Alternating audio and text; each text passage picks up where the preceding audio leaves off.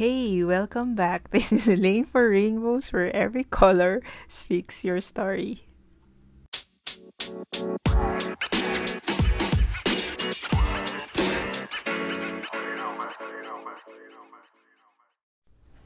Welcome back. Happy New Year. This is the first episode for 2021. So I'm dropping this very short episode to refresh your mind and to remind you about moving forward.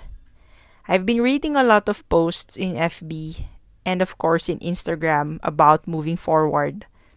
A lot would talk about moving on or moving forward. Since the year started 2021, a lot would say they want to heal, they want to begin, they want to move forward.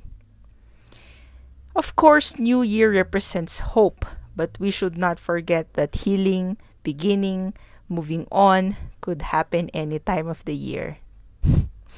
We do not wait for 2021 to heal, to move on, or to begin.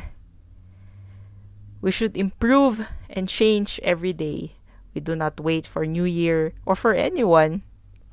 We do not say, "Yay, it's January. I need to heal." We do not say, also, "Yay, it's 2021. I need to move on." We do all these things because we are ready. Not because of the calendar, not because of the date. We forgive ourselves and others not because of the date, but because of time.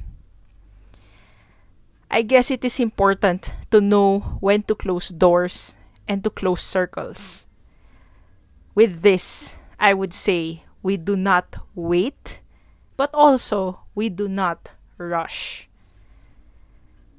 Remember to take that big leap forward without hesitation.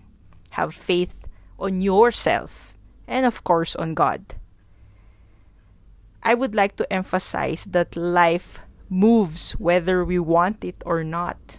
Therefore, if things do not change, it is not life, but it is us. It is our perception and actions that is keeping us stuck. So I would say, be brave, take risks. We do not check on dates to do things. We do things because we feel it is the right time. So a question I would like to leave all of you is this. Am I really moving forward?